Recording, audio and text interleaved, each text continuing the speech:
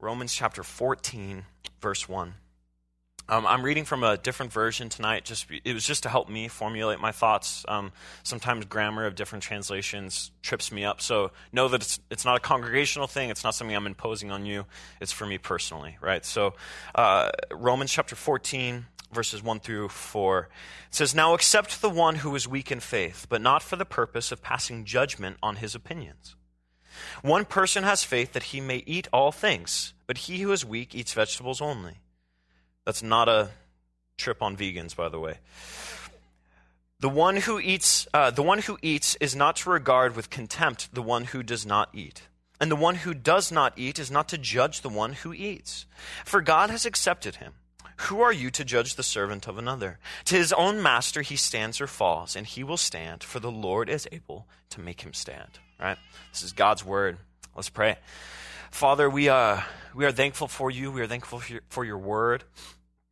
God, I pray that you would guide us, Holy Spirit, Lord, that no wisdom shared tonight would be anything that is outside your word, Lord, that what is expressed, what is learned, what is taught, God, what is received would purely be from your Holy Spirit, God. So what is said of me, may that be forgotten tonight. And what is retained from your word, may that be engraved on our hearts, Lord. May we be able to understand it and apply it to our lives for your glory and your glory alone.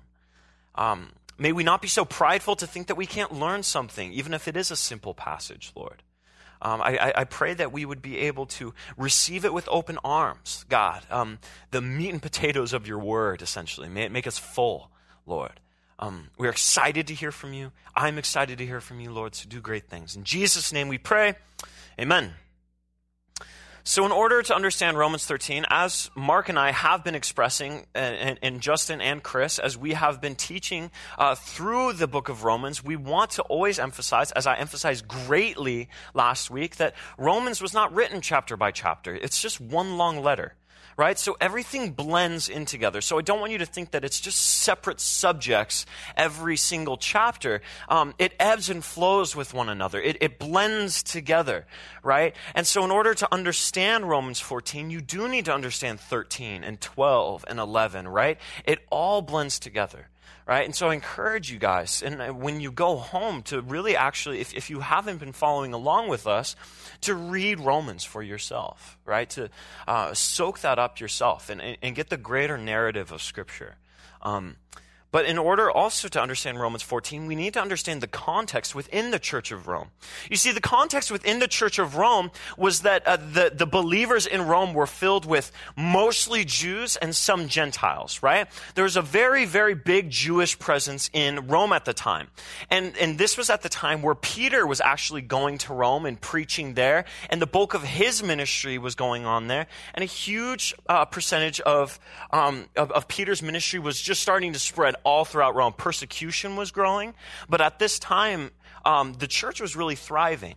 And it was mostly Hebrews. It was mostly God's chosen people, the Jews. But Rome, culturally, outside of the Jewish faith, was very liberal. Right? It was a very liberal place. And I don't mean liberal in the sense that we know liberal. I mean it was religiously liberal, meaning that there's gods everywhere. Right? There's all different sorts of gods and pagan rituals and practices. So it was very, whatever your religion is, as long as you pay homage to Caesar, you're fine, right? And so it was a very culturally and religiously liberal place. But within it, guys, there was a lot of Jews who their only way of maintaining their cultural identity was to hold on to the Jewish practices. Right? So the only way they were really able to maintain any sense of, hey, I am who I am, Rome's not taking my identity from me, the only way to really retain that was to, well, I have my eating rituals that I have, my Jewish eating rituals. I have my Hebrew holidays that I observe, certain days of the month, certain days of the year, that I do certain Hebrew practices.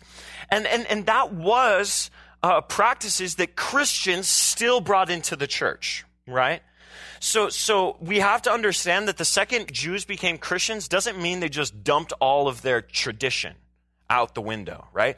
They still maintained their eating habits. They still maintained their religious holidays. They still maintained the certain feasts and the parties that they would throw. So they maintained their culture as Jews, but they were born again Jews, okay? They were born again. But on the other hand, there was also these Gentiles, right? And these Gentiles brought a lot of background from pagan traditions.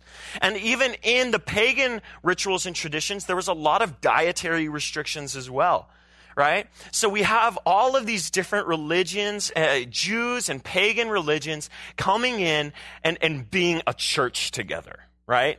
So in America, we kind of, we are diverse. We're technically a melting pot, but I would say in Thousand Oaks, it's not totally true, right? We all have similar backgrounds, right? As far as religiously, America has been a Christian nation for so long that many of you are at least familiar with Christian tradition, right? Not a lot of people in here are bringing like traditions from Nigeria, right, into the Godspeed Calvary Chapel, right? You don't find that a lot, okay? But we must understand that there was many Gentiles and Jews who had their own little habits, right?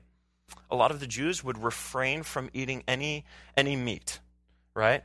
That was actually also a pagan tradition. So it wasn't just the Jews. It was also a lot of the pagan religions would refrain from eating any type of meat that wasn't particularly blessed or was unclean, right? So there was a lot of different eating habits. There was also a lot of different days that people would observe, right? The Jews also, they wanted to maintain the Sabbath on Saturday, right? When a lot of Christians at this time were saying, well, the Sabbath now, we would like that to be on a Sunday, right? Or Jesus is the fulfillment of the Sabbath, so it doesn't need to technically be a day, right? And so there's all this controversy blowing up, right?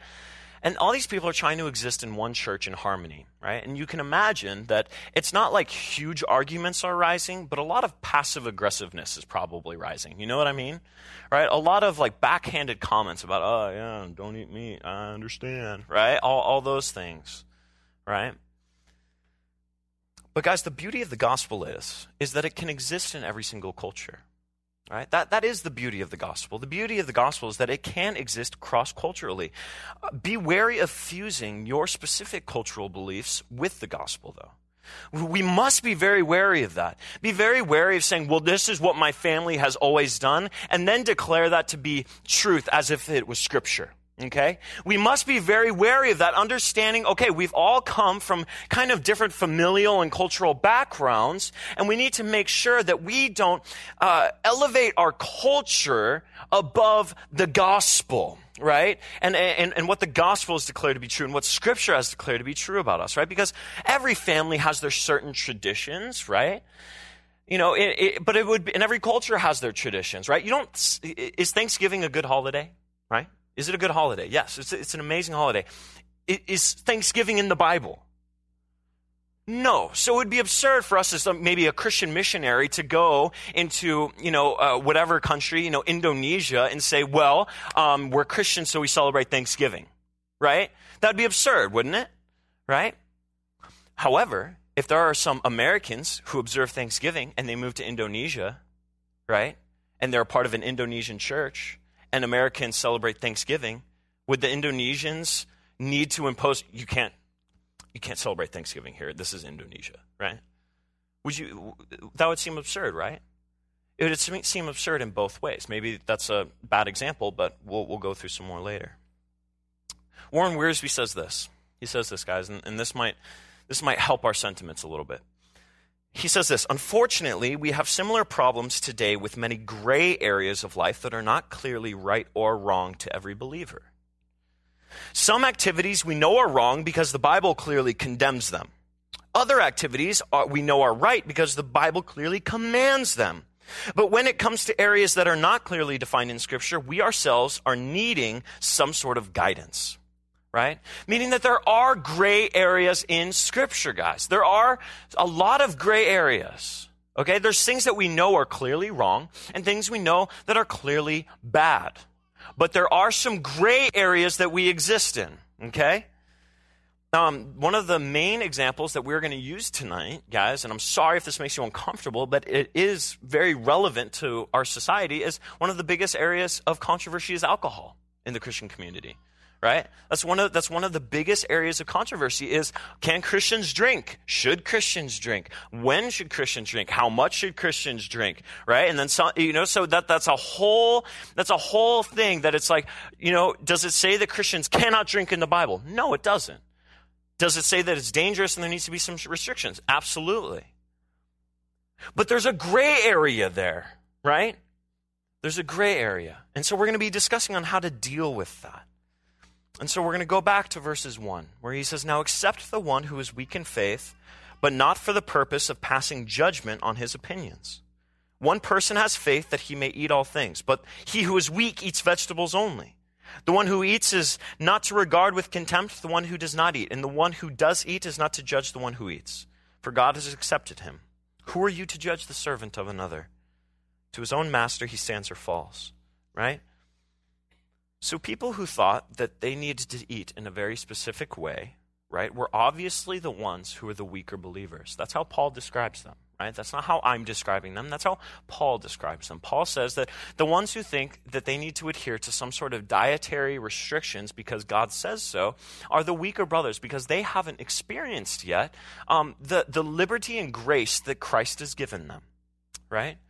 They think somehow still that some actions that they take, right, will make them right before God, right? And remember, this is a Jewish cultural thing, right? This isn't for health reasons, right? This is a cultural religious practice, right, that these people are doing. They are the weaker brothers and sisters because they think still it equates somehow to their righteousness, right? When the gospel has clearly taught us, right, that our righteousness is from Christ and Christ alone, right? So people who thought that there was only one specific way to eat were obviously the weaker believers, because they had trouble understanding that God is not going to smite you because you're eating chicken, right? That God isn't going to strike you down for eating a steak, okay? They were having trouble understanding that still because they were easing their way into understanding the liberty that they have. However, guys, there was a greater problem happening, or an equal problem happening, where the believers who understood their liberty were making fun of the weaker brothers. So the people who understood that God wasn't going to smite them for what they ate were making fun of the people who thought they needed dietary restrictions, right? And this is what I would equate to how the modern church reacts to legalism. For those of you that don't know what legalism is, it's where people believe that by setting up rules for themselves that they would somehow be more righteous before God, or that it makes them better than somebody else, right? That is legalism. Now there is reverse legalism in the church. There's reverse legalism. There is a type of legalism where we that understand our liberties in Christ, right, seem to make fun of legalists, right? We hold them with contempt. We're making fun of the weaker brothers instead of understanding that they come from a different place than we do. And that's counter-legalism, guys. People who put themselves under strict rules and regulations are obviously people who haven't really realized the manifold grace of God. But instead of loving them, a lot of believers mock them in their rules, right? And this is a big problem, right? We somehow think that we're better than legalists, so we will make fun of them, right? Or we'll point out, silly flaws in their theology. It says the one who eats is not to regard with contempt the one who does not eat, right?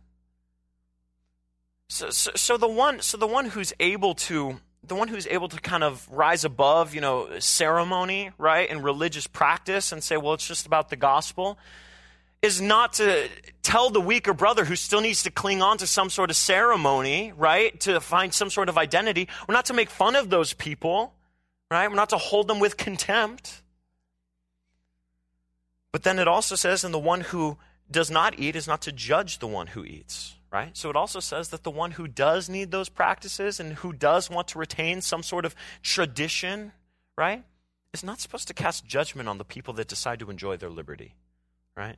And still, the best example I have, guys, is the people who decide that they have the liberty to have a beer or two, right, are not to make fun of the people who still think it's wrong to drink. right?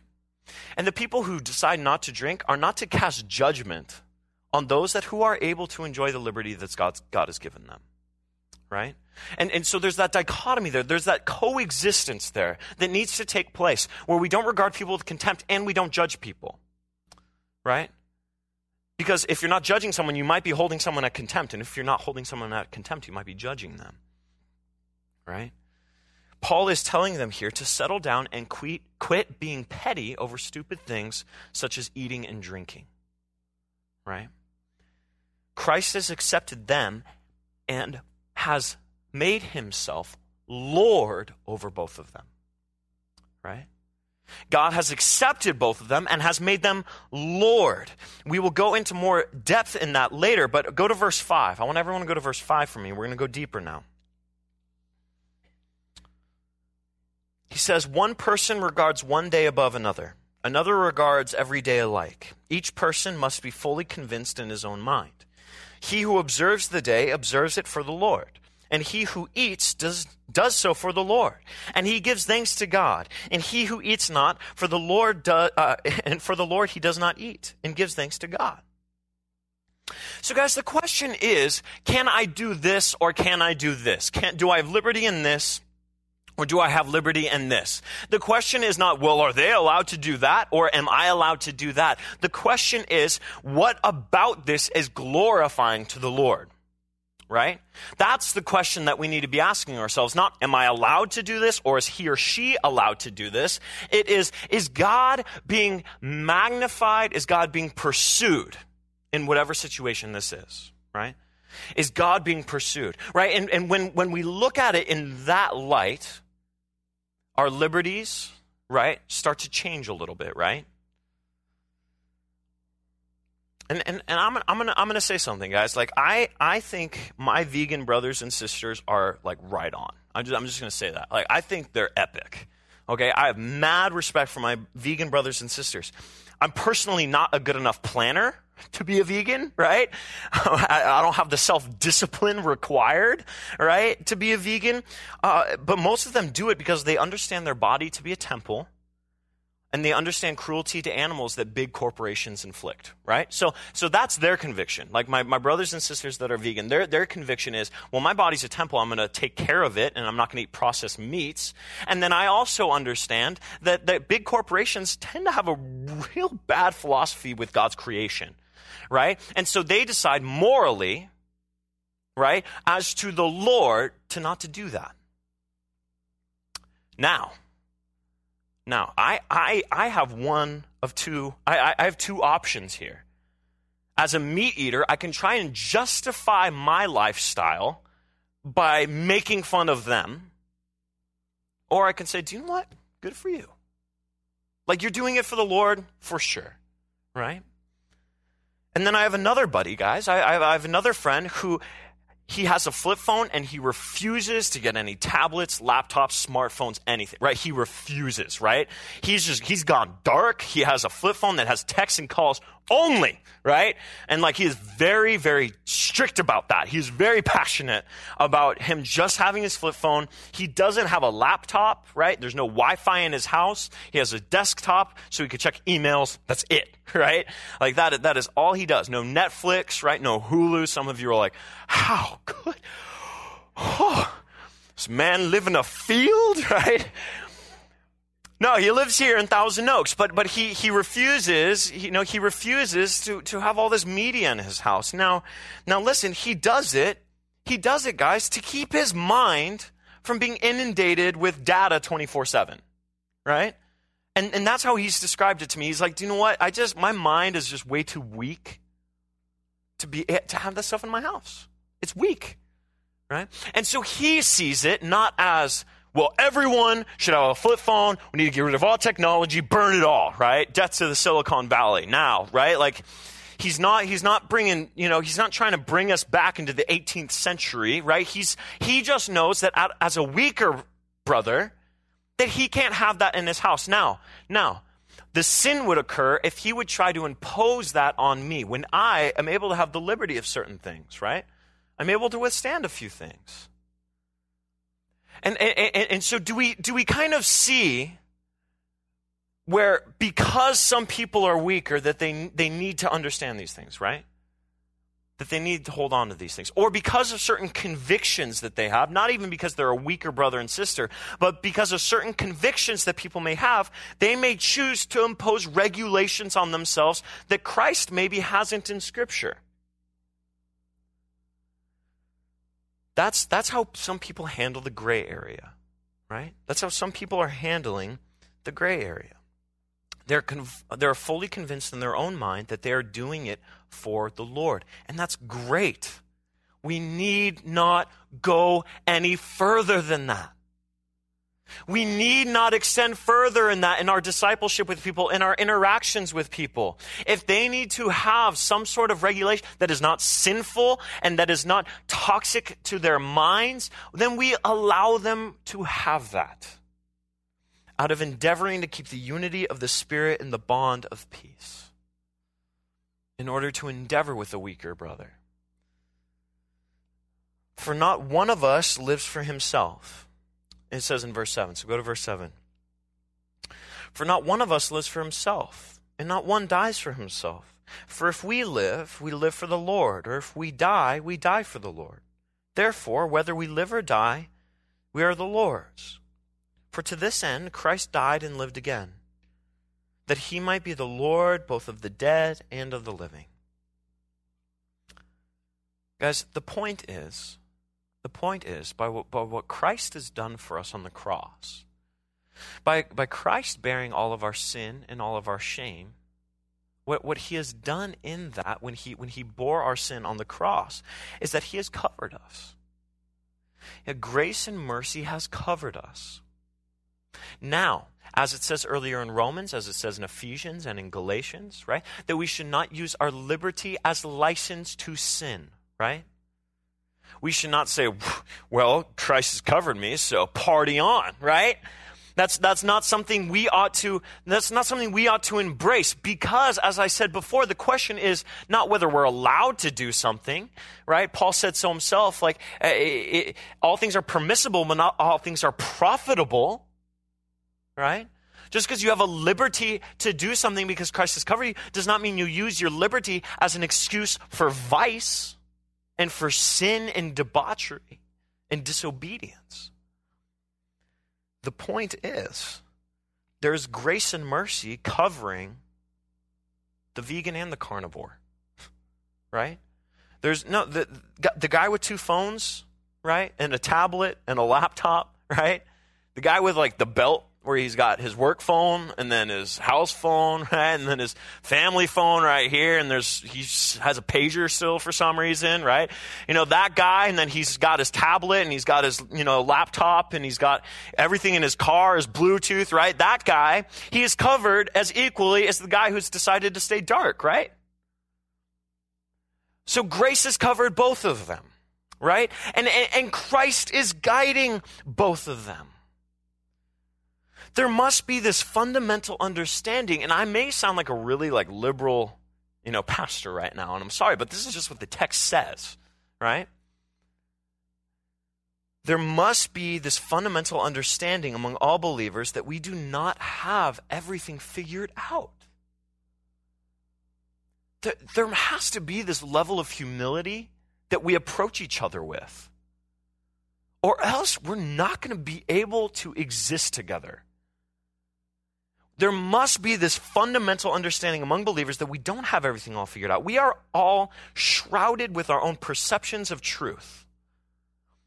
And we all deal with gray areas in different ways depending on how we grew up, where we live, what our jobs are. We have these different ways of handling gray areas. Now, I'm not talking about what is explicitly wrong in Scripture, okay?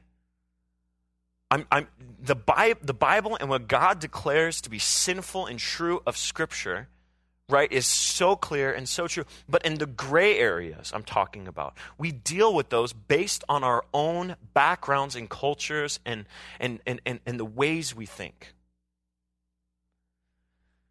And it is counterintuitive and counterproductive to judge one another based on how we deal with those gray areas. And Paul says the same thing. And he goes on in verse 10. But you, why do you judge your brother? Or you again, why do you regard your brother with contempt? For we will all stand before the judgment seat of God.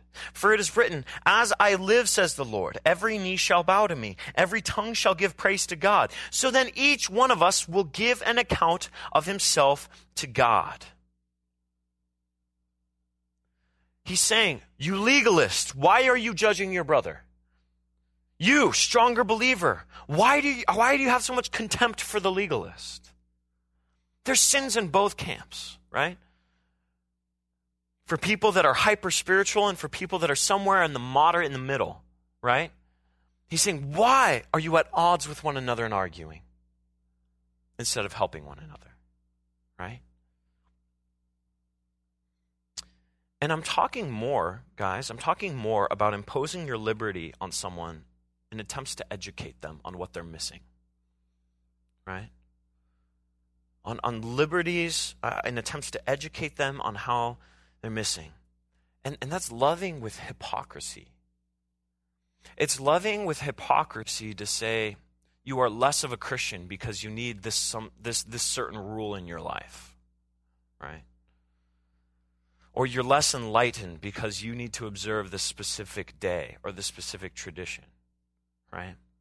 It's hypocrisy to say so because we all have certain cultural tics in us, right?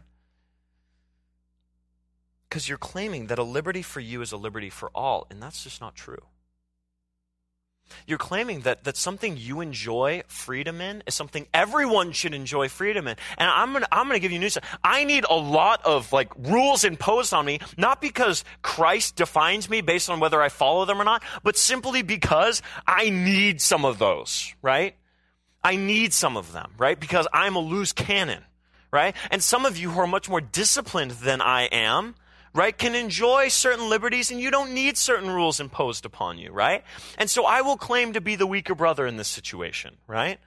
I will claim to be the weaker brother in many situations where I cannot handle certain things that you guys can. I cannot handle certain movies. I cannot handle certain TV shows, right? Not because I believe you're a debased sinner if you watch those, but because I'm weaker. I'm weaker. Is this making sense to you, right? On how we ought to interact with one another, right? If you're talking to me about a TV show, right, and I just say, man, I just can't watch that. My mind, and I can't. And if you were to approach me and say, come on, man, it's not like it's a sin, right? Just grow up, right? Well, you know what? That hurts the unity between you and I, right? Or someone is dealing with an addiction from their past, right? And they're on the process of healing, right? It would be absurd for me to say, dude, grow up, right? Some people, guys, can't drink and shouldn't, right? But I'm so sick of Christians imposing their liberties with such a touchy subject as alcohol, right? I can't handle it anymore, right? Or it's like some people can't handle certain things, guys. And just because it's a liberty that you can enjoy doesn't mean it's a liberty for everybody to enjoy, right? And this is different I'm not going to read your minds, and I can't look and speak into every single one of your lives, but there's certain liberties that we enjoy that we think everyone should enjoy, and that's just not true, right? Some people are slower, right? Some people are working their way there, okay? And some people should never do certain things. How about this? I'll once again use an example, and I'm sorry that it just has to pertain to alcohol all the time, but that's, I'm I minister to mostly college students, right? And this is the big thing. I'm sorry, right? Insert whatever liberty, just insert it where you please, right? Where some people, right, can enjoy a beer without having terrible memories of their past flooding into their mind, right? That's awesome for them. But don't be so insensitive to call someone legalistic for not drinking, right? Some people really shouldn't. And then some people, right? Some people think that they need to observe the Sabbath because they're workaholics, right? Some people think they must enjoy, they need to take Sunday. It is the Sabbath. They're workaholic. They need to take that day or else they will implode on themselves. Some of you think that, well, do you know what? The Sabbath is something, I take a Sabbath like at the end of work on this certain day, right? We don't need to impose that on other people. And I can tell there's tension right now. Just take a deep breath. Right? Let's take a deep breath. I can feel it. I can feel it in the room. I can feel it. My point is, and this is what the passage says. My point is, don't argue over stuff and don't make people feel bad over things. Paul says this, and it's a very profound verse. He says this in verse 15. And we'll go to verse 15. For if because of food your brother is hurt, you are no longer walking according to love. Do not destroy with your food him for whom Christ died. What petty things are you destroying your brother with? Are there any silly arguments that you're holding on to and are hurting your brother and sister? I'm going to get away from alcohol now. I'm just going to go to Calvinism and Arminianism, something just as controversial, right? How many people are you hurting with your theology, right? How many people are you isolating because you hold particular biblical beliefs that are still debated today? Are you isolating a brother and sister, and are you inhibiting yourself from having good, solid fellowship because you have a difference in certain ecclesiology or eschatology? Right? Some of you come from Baptist backgrounds, some of you come from Calvary Chapel backgrounds. We all come from these different backgrounds. And what I've noticed a lot, especially when I go to like pastors' conferences and stuff alike, where I notice that there's people that will exclude purely because they interpret one portion of Scripture different than someone else. Now, one person may be right and one person may be wrong. We won't know until we meet the Lord and he tells us everything. But in the meantime, it declares in Ephesians chapter 2 to endeavor to keep the unity of the Spirit and the bond of peace. Meaning endeavor. In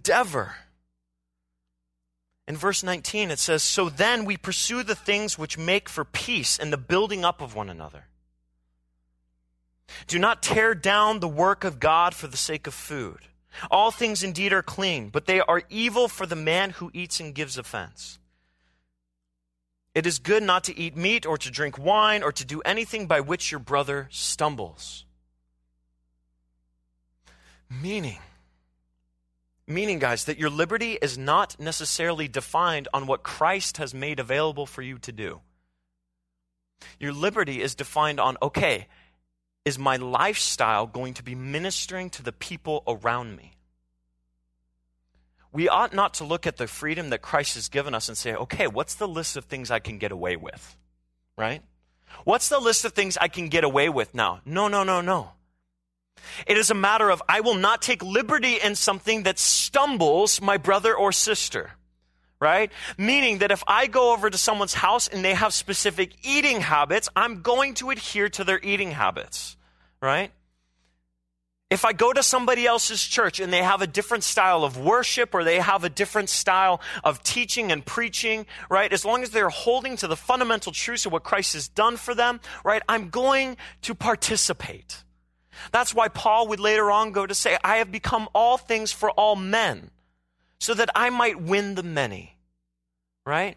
I'm going to sacrifice these certain things I know I'm allowed to do, but I'm not gonna. Because there's a greater mission at stake here.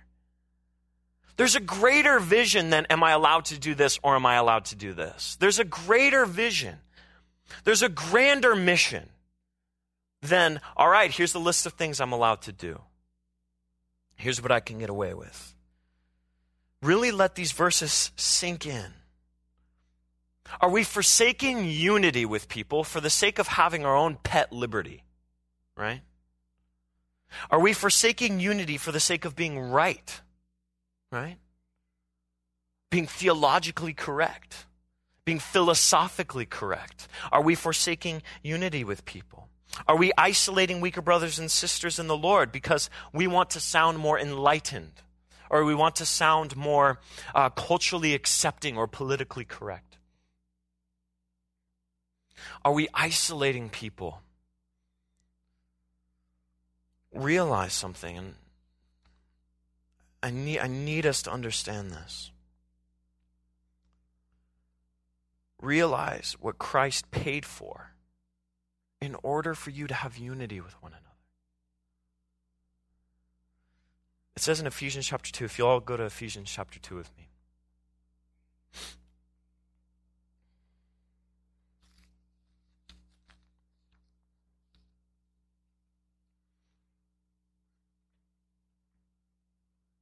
Ephesians chapter 2, verse 14 sheds a lot of light onto this.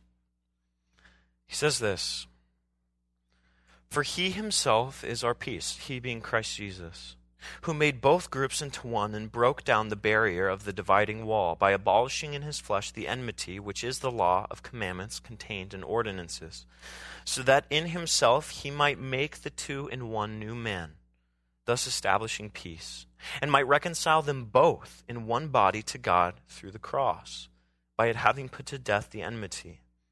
And he came and preached peace to you who are far away, and peace to those who are near.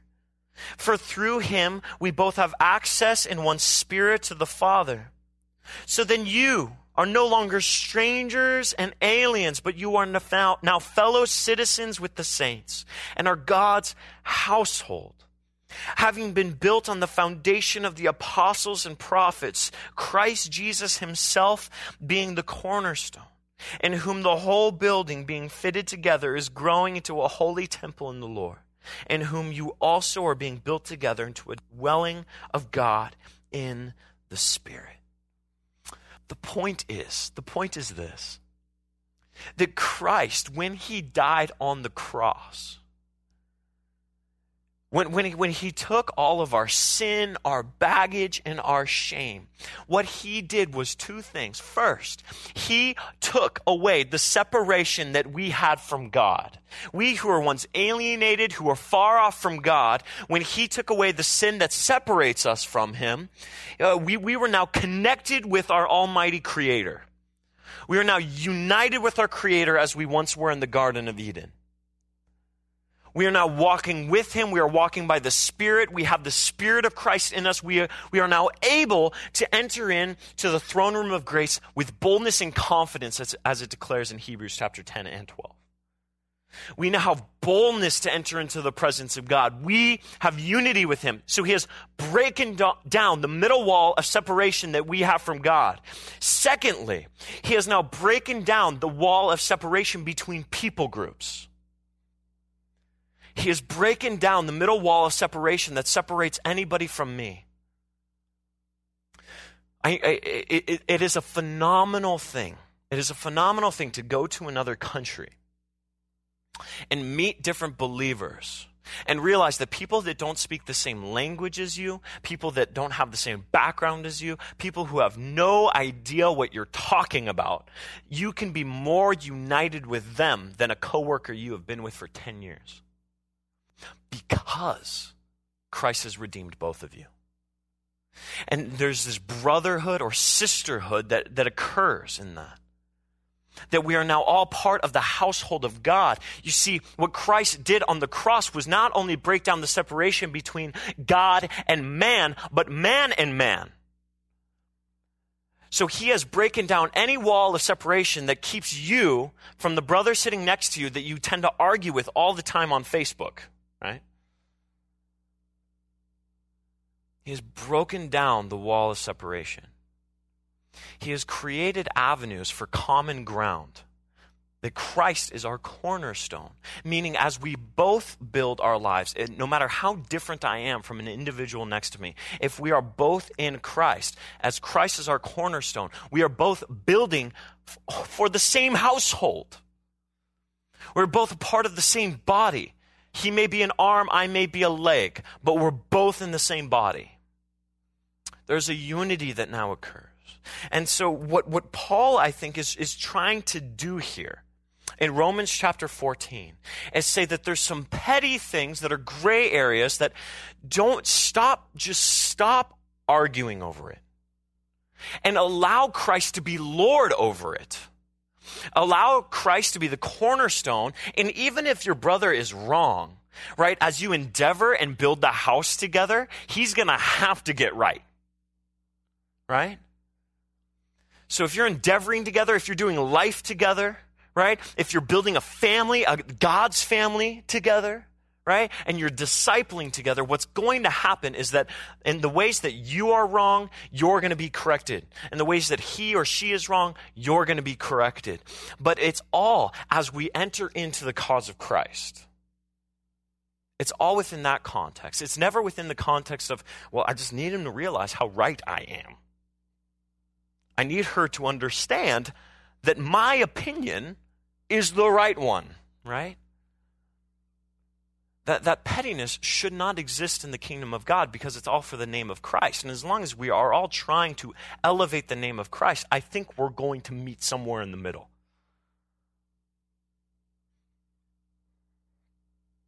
And I know this is hard.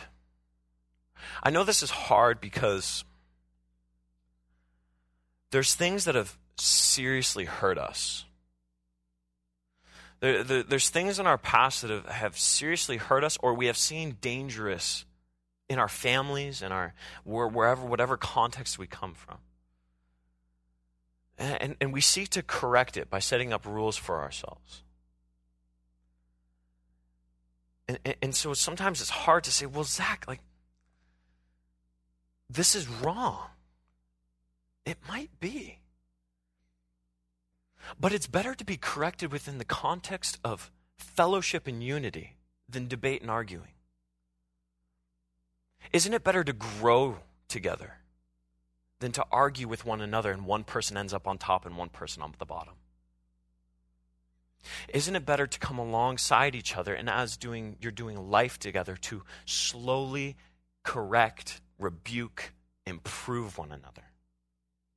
Through fellowship, discipleship, and being the same body, being the same church, being the same household of faith. That's how God has designed for us to mature as believers. He has created the church as a way of sanctifying us and making us pure and undefiled bride to our Lord. It's a process of sanctification, but it happens within the context of fellowship. Not the context of us and them, right? Us and them. And I'll close here, guys. My last note is that some of us have a hard time just knowing what liberty is, and how do you know if something is a liberty or not? How do you know whether you have the freedom to do this or the freedom to do that, right? When Scripture doesn't explicitly say it, how do I know?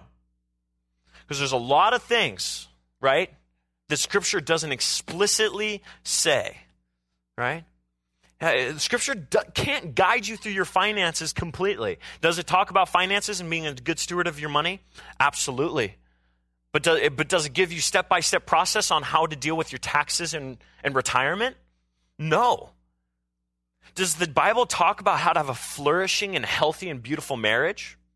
Absolutely. Does it talk about dating? No. So there are gray areas, right? And how do we deal with them? We deal with them in the context of fellowship. We deal with them in the context of developing and helping one another. And in verse 22, it gives us this safety net, knowing that we all have the Holy Spirit that it talks about in Ephesians 2. In verse 22, it says this: the faith which you have as your own conviction before God. Happy is he who does not condemn himself in what he approves. But he who doubts is condemned if he eats, because his eating is not from faith. And whatever it is not from faith is sin.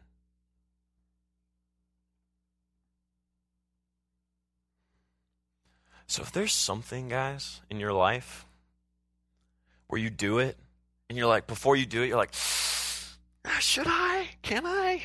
I don't know. Oh, yeah, sure, right? No, stop.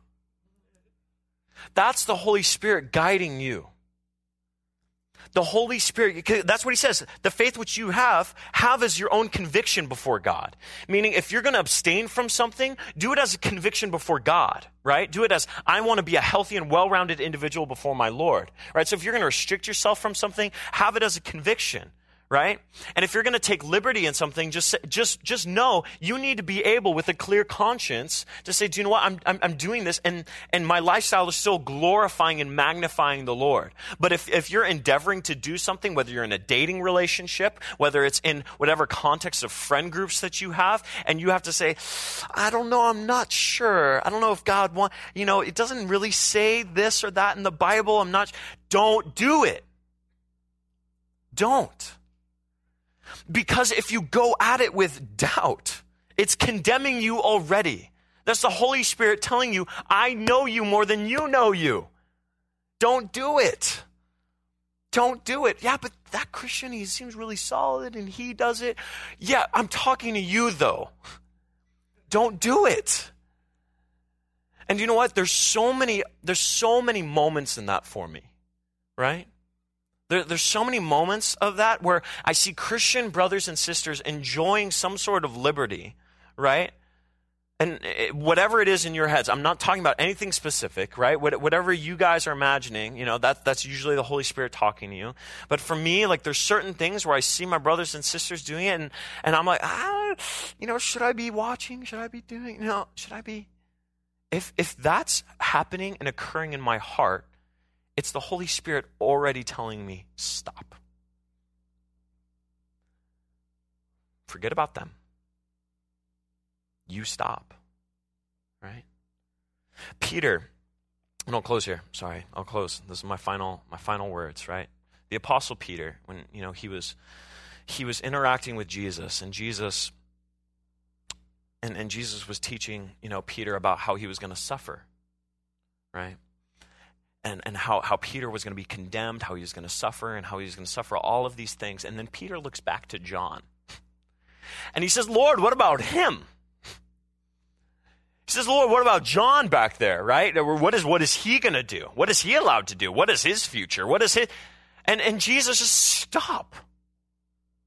Don't worry about him. I'm talking to you right now. And this is how we are able to love our brothers and sisters without hypocrisy if we first take Jesus' advice, where he says, before you endeavor to help the speck in your brother's eye, deal with the plank in your own.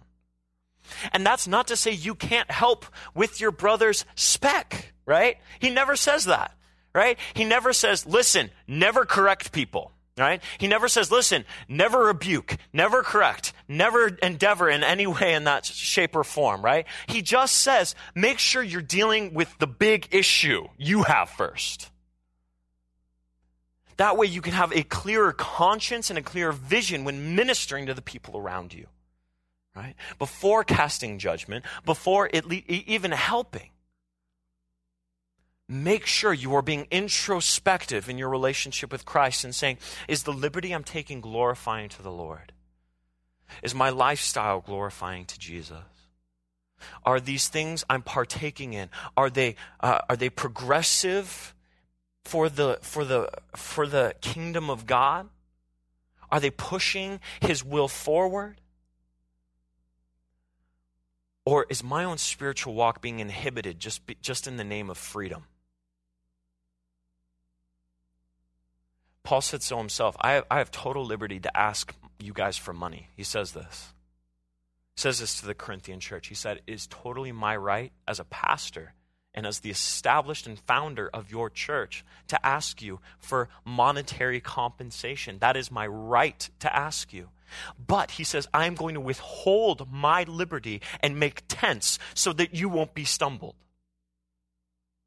We have this thing as Americans sometimes thinking that just because we have the right means we could do it or we should do it. But there's a greater cause. There's a greater mission. There are brothers and sisters who are stumbling through their walk and who are trying to make it right now. So you might have to consider for the sake of the people that you love around you, saying, I'm not going to do this anymore. Even though I totally have the right to, I'm going to refrain because I have a greater cause than my own satisfaction. Amen? In doing so, we mimic the cause of Christ where he said, not my will, but your will be done. And forsook his comfortability as king and hung on the cross. Right? And so I'm going to pray and we're going to take communion and we're going to remember, guys, that as it declares in Philippians that, Christ said that he didn't consider equality with God anything to be grasped, but instead he humbled himself even to the point of the cross. Though godhood was his, he forsook it for the sake of our freedom from sin. And so let us, as we worship our Savior, consider things that we might sacrifice and forsake, also that our brothers and sisters next to us might flourish and thrive in their walk with Christ. Amen? Amen. Let's pray. Father, we adore you and we recognize, God, that you are King and you are Lord over our lives. Lord, I understand, Lord, that this is not the most comfortable of passages to go through, Lord, and it doesn't necessarily sit well because there's so much different opinions and there's so many different interpretations of Scripture and there's so many different things that are swirling in our heads right now. But God, may one thing be clear is that you mimicked the way we ought to act on the cross, Lord, where you humbled yourself and you forsook any freedom that you have in order to gain, Lord, the people whom you adored. And so, Lord, may we humble ourselves tonight. May we associate with the lowly. May we be able, God, to meet the weaker brother and sisters where they're at. May we be able to endeavor with them in a way that is loving, not condemning and not judging, Lord. May we be able to look at each other through the lens of Christ, Lord, and what you have done for us. And so, Father, I pray that you would minister to our hearts tonight. And once again, anything that was said of me, Lord, just be forgotten, Lord. But whatever your Holy Spirit has declared to be true tonight, God, I pray, God, wholeheartedly, that would be taken in as gospel truth. Minister to our hearts as we worship you tonight, Jesus. It's in your holy name we pray. Amen.